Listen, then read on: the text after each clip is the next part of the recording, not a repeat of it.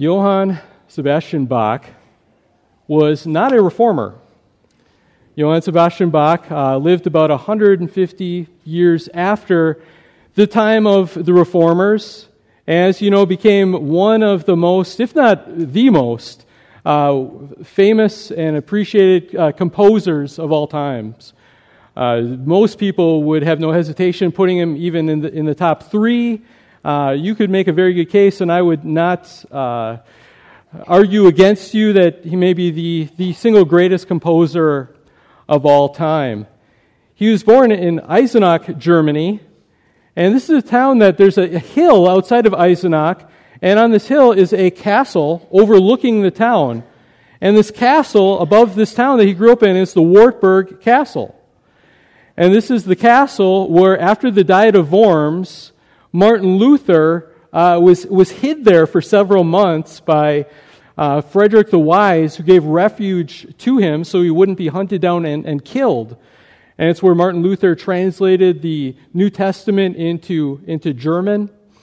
And so Bach is growing up in this area of Germany that is influenced by Martin Luther's theology. He grew up, he became a music leader for various Lutheran churches throughout Germany. He was a very proficient and well-known famous organist, and became also a choir leader, and later on a composer. And that's where we remember him from so many of the compositions that you have heard, that his music has been written down and performed by others and recorded, and we enjoy that today. It can be hard to believe, but actually in some of the churches that he worked, he took criticism. Can you imagine having Johann Sebastian Bach as your worship leader, and people complaining that they didn't like the music? Some said that it was too complex. Some accused of it being, this is sinful music, this doesn't belong in church. Anyways, in 1722, he took the position of cantor in Leipzig, and he worked there for 27 years, and this was already well into his career. And this is amazing. During his first 2 years when he was there, he wrote a new cantata almost every single Sunday and feast day for 2 years. Approximately 60 of these original compositions a year. And one thing that Bach was known for is the way that he would sign his manuscripts, what he would put at the end. And he would put these initials at the end. If you see up here, there's, the word fin, which for finish, this is the end. And then he would write S.D.G., which is not his initials. Johann Sebastian Bach would not be S.D.G. But what you have here, S.D.G., he was abbreviating 3 Latin words. Soli Deo Gloria. Soli means alone. Deo, God. Gloria, glory. So to God alone be the glory. Glory to God alone. And this is the fifth sola of the Reformation, as we've been going through this series celebrating the 500th anniversary of the beginning of the Protestant Reformation. And even more than that, looking back to what we believe are 5 core essential truths. The Reformation or no Reformation, that we believe these are biblical truths. These are things that this church ought to be about always. This is not something that is here for a 6-week period and then we forget about these. This is what this church has been about. This is what we as a church, the people, the leadership of this church, we are about. This is what we will continue to be about, is these 5 things. And woe to us if we stray away from these things. And I will tell you, if we stray away from any of these things, I will do everything I can to pull us back to these 5 solas or get fired trying to do that. But I praise God that I'm part of a church that we believe that these things are important. This is part of our heartbeat. This is part of what we view as essential to the gospel and to the glory of Jesus Christ. So we talk about this. Soli Deo Gloria. To God alone be the glory. we're able to turn on the back monitor, that'd be great. And the big theme for this is that our salvation and everything else is all for the glory of God. So let's look through this, and there's so much we can say, but we'll say a few things. And the first thing we're going to say is that God alone is worthy to receive all glory. So there's no one else that is worthy to receive this glory. He and He alone is worthy, and He's worthy to receive all of this glory. Let's look at a passage in the book of Revelation. And in Revelation 4, there is this awesome scene. This is the scene of John seeing this vision of the throne room of heaven. And he sees this throne, and Lord is on the throne. There are these living creatures, these angelic beings before the throne. And if we back up a little bit before the verse that's on the screen, it says in verse 8, "And the four living creatures, each of them with 6 wings and full of eyes all around and within, and day and night they never cease to say, 'Holy, holy, holy is the Lord God Almighty, who was and is to come.'" Verse 9, "And whenever the living creatures gave glory and honor and thanks to Him who is seated on the throne, who lives forever and ever, the 24 elders fall down before Him who is seated on the throne and worship Him who lives forever and ever. And they cast their crowns before the throne, saying, 'Worthy are you, our Lord and God, to receive glory and honor and power, for you created all things, and by your will they existed and were created.'" God alone is worthy to receive this glory and honor. This is a theme that is throughout the Scriptures. This is not something where we pull just one verse. Throughout the Scriptures, we're going to see this constant theme of the glory of God. And sometimes it'll refer to it as God's renown, things to the praise of God, God's honor, His fame, references to God's name or His namesake. Your namesake is not just the label that people call you by, it's your reputation. That all of existence, all of life, all of salvation is for God, who He is, and His reputation to be made known to people, for people to see it, to savor it, to appreciate it. And this is just one of the verses that we look at. So to think about this, we have to say, what does it mean to glorify God? What is His glory? And we said it can mean His honor, fame, praise His name. A way that we could say it is God's glory is the shining forth of His excellency, His majesty, His beauty, everything about Him that is how He is wonderful, having that made known and shining forth, being manifested, is His glory. But then what does it mean for Him to receive glory? Because that's what the verse says here. He's to receive glory. We could say it like this. For God to receive glory, He's receiving it from others. For Him to receive glory is for His glory to be seen and to be rejoiced in. It's for others to recognize this glory, to see Him and savor Him from their hearts, to appreciate and admire Him for the truth of who He really is. So there's a sense where when we talk about glorifying God, we also have to remember that we do not actually make God more glorious. I mean, He is infinitely glorious. He's as glorious as He's ever going to be. He's as glorious as it is possible for any being to be. He's already maxed out the scale, and beyond that, there's no more room for increased how glorious God is. But then there's a matter of making that glory known to creatures. I mean, He knows it. God exists as a Trinity for all eternity, and so the Father knows how glorious the Son and the Spirit are, and the Son knows how glorious the Father and the Spirit are. They know that, but they want to share how magnificent of an experience this is, to know God. And so God, through His free act of creating this world and making us, made people that can experience that glory, that can reflect that glory. And so we talk about glorifying God. This is not something that primarily we do with our voices.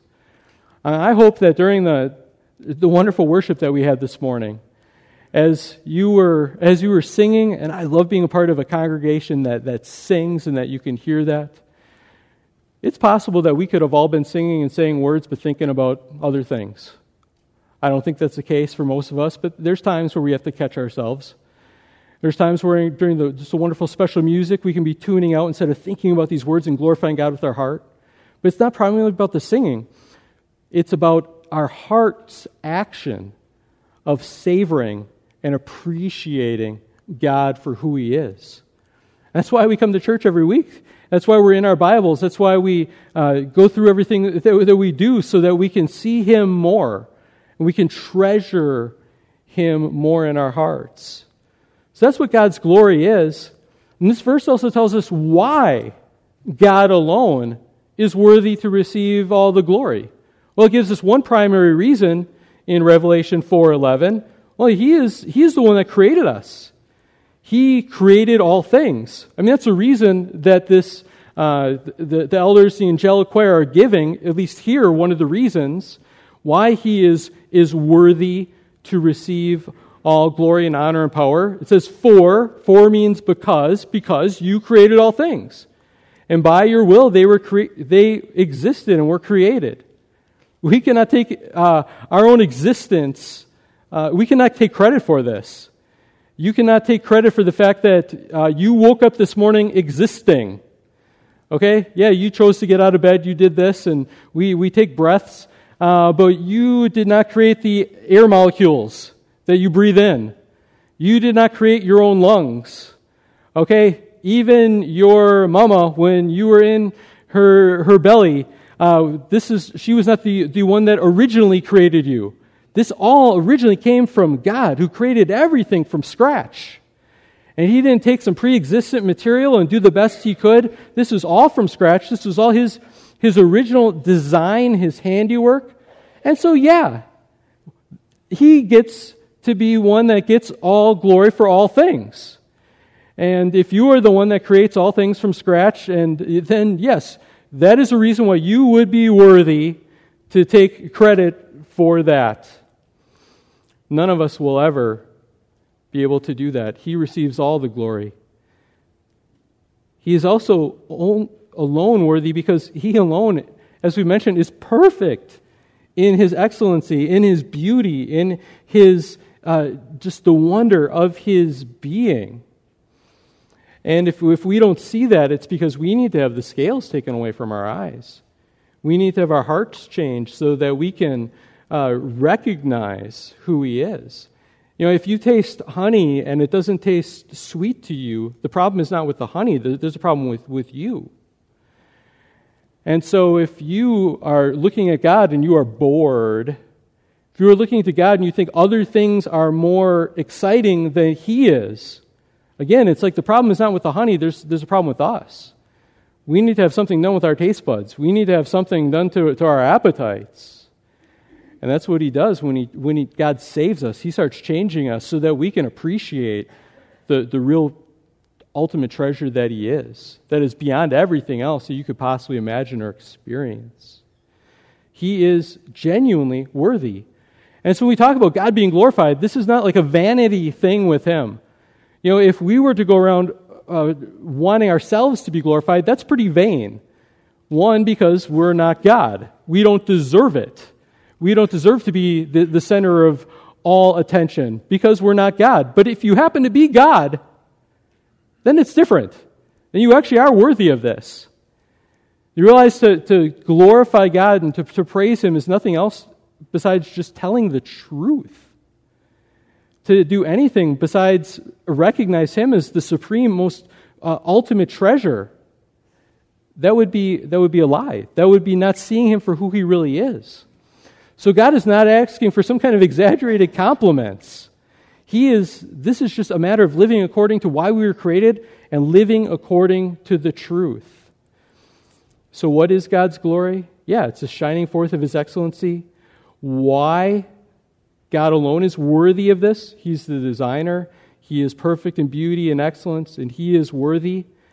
And yet, on top of this, we want to also remember always something that, Luther called this a theology of the cross.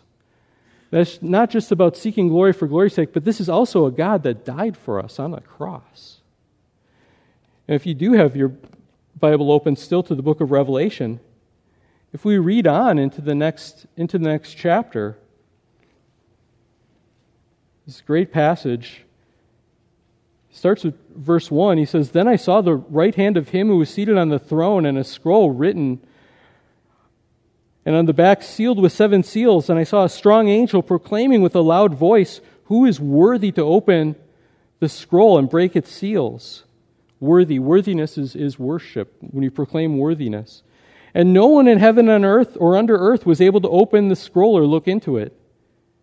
And John says, "I began to weep loudly because no one was found worthy to open the scroll or to look into it. And one of the elders said to me, 'Weep no more. Behold, the Lion of the tribe of Judah, the Root of David, has conquered, so that he can open the scroll and its 7 seals.'" And skip ahead to verse 7. It says, "And he went and he took the scroll from the right hand of him who was seated on the throne. And when he had taken the scroll, the 4 living creatures and the 24 elders fell down before the Lamb." This is Jesus. "Each holding a harp and a golden bowls full of incense, which are the prayers of the saints. And they sang a new song, saying," and listen, "Worthy are you to take the scroll and open its seals, for you were slain. And by your blood you ransomed people for God, from every tribe and language and people and nation. And you have made them a kingdom and priests to our God, and they shall reign on high."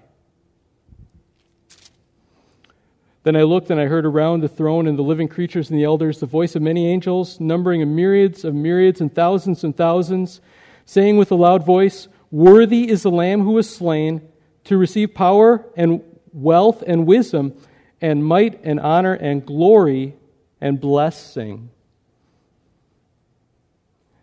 Let me just finish it. "And I heard every creature in heaven and on earth and under the earth and the sea and all that is in them saying, 'To him who sits on the throne and to the Lamb be blessing and honor and glory and might forever and ever.'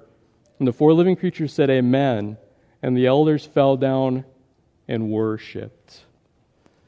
So we see here, we see God the Father in the throne, and we see the Lamb of God as well, who is able to open this scroll. And he is able to receive glory and honor, the same as God the Father, because they are equal. They're equal in their dignity, their godhood. If Jesus Christ was less, he would not be able to receive this glory that is due to God alone. But Jesus is able to receive this. So we can give all our glory to Jesus Christ as a member of the Trinity, as the Godhead, the one. There's one God who exists in 3 persons. But also, what we notice in this, giving this glory to him, it describes him as the Lamb who was slain. And how different is this? That us as Christians, we worship not a God that is some kind of megalomaniac, that sits in heaven, aloof and above everything else, saying, worship me, peons, but a God who is willing to come down. And a God that was willing to go not just down to our level, but to go to the cross and to be slaughtered like a criminal for you, for sinners and rebels like you and I, taking our sins so that we could be saved. Yeah, that changes how we can worship God. This is a God that loved us this much. He is worthy to receive all glory and honor for who he is and for this salvation that he has given us. And so we talk about the 5 solas. Yeah, these are important for so many reasons. They're important for our salvation, for getting the gospel right, for making sure that we are a church that is correctly teaching the gospel and is focused on the right things. But these 5 solas, they're important because they guard the glory of God alone. You take away from any of these solas, you are messing with the glory of God. You are compromising his glory that he deserves to have. Last week we read Romans 5, 1 through 2. I want to put this on the screen again because it just hit me how great this passage is, because I see all the five solas in this passage, in these two verses. Let's see if you see them as well. Therefore, since we have been justified by faith, okay, last week we talked about faith alone is the way that we receive salvation that God gives to us. It's received by faith alone. Okay? We've just by faith alone, so we have peace with God. You don't have peace unless you have received Christ as your Savior, unless you personally have trusted in Him. And how do we have this? We have it through our Lord Jesus Christ. He had to pay the price. He had to die on the cross. Salvation is in Christ alone. We said it's in Christ alone. He is the one that is the head of our church. He is our one mediator between God and man. And it says, through Him, we have also obtained access by faith into His grace in which we stand. So grace meaning this free gift that He gives to us. We receive it by faith, but He gives it to us as a free, unearned gift. And it says, in which we stand, and we rejoice in hope of the glory of God. So we have this hope that we look forward to more and more of experiencing His glory. So you see all five of them there, but you might be saying, well, there's just four that are circled. What about the fifth one? Well, what are we reading? We are reading Scripture, aren't we? Scripture alone is what tells us this. How would we know that this is true if we didn't have God's perfect inerrant word telling us that this is the truth? This would be too good to believe otherwise. So Soli Deo Gloria, it's been described as the glue that holds all these other five solas together, because they're all about the glory of God, and they all funnel into it and make sure and protect the fact that He alone gets the glory from our salvation and from everything else. So when we talked about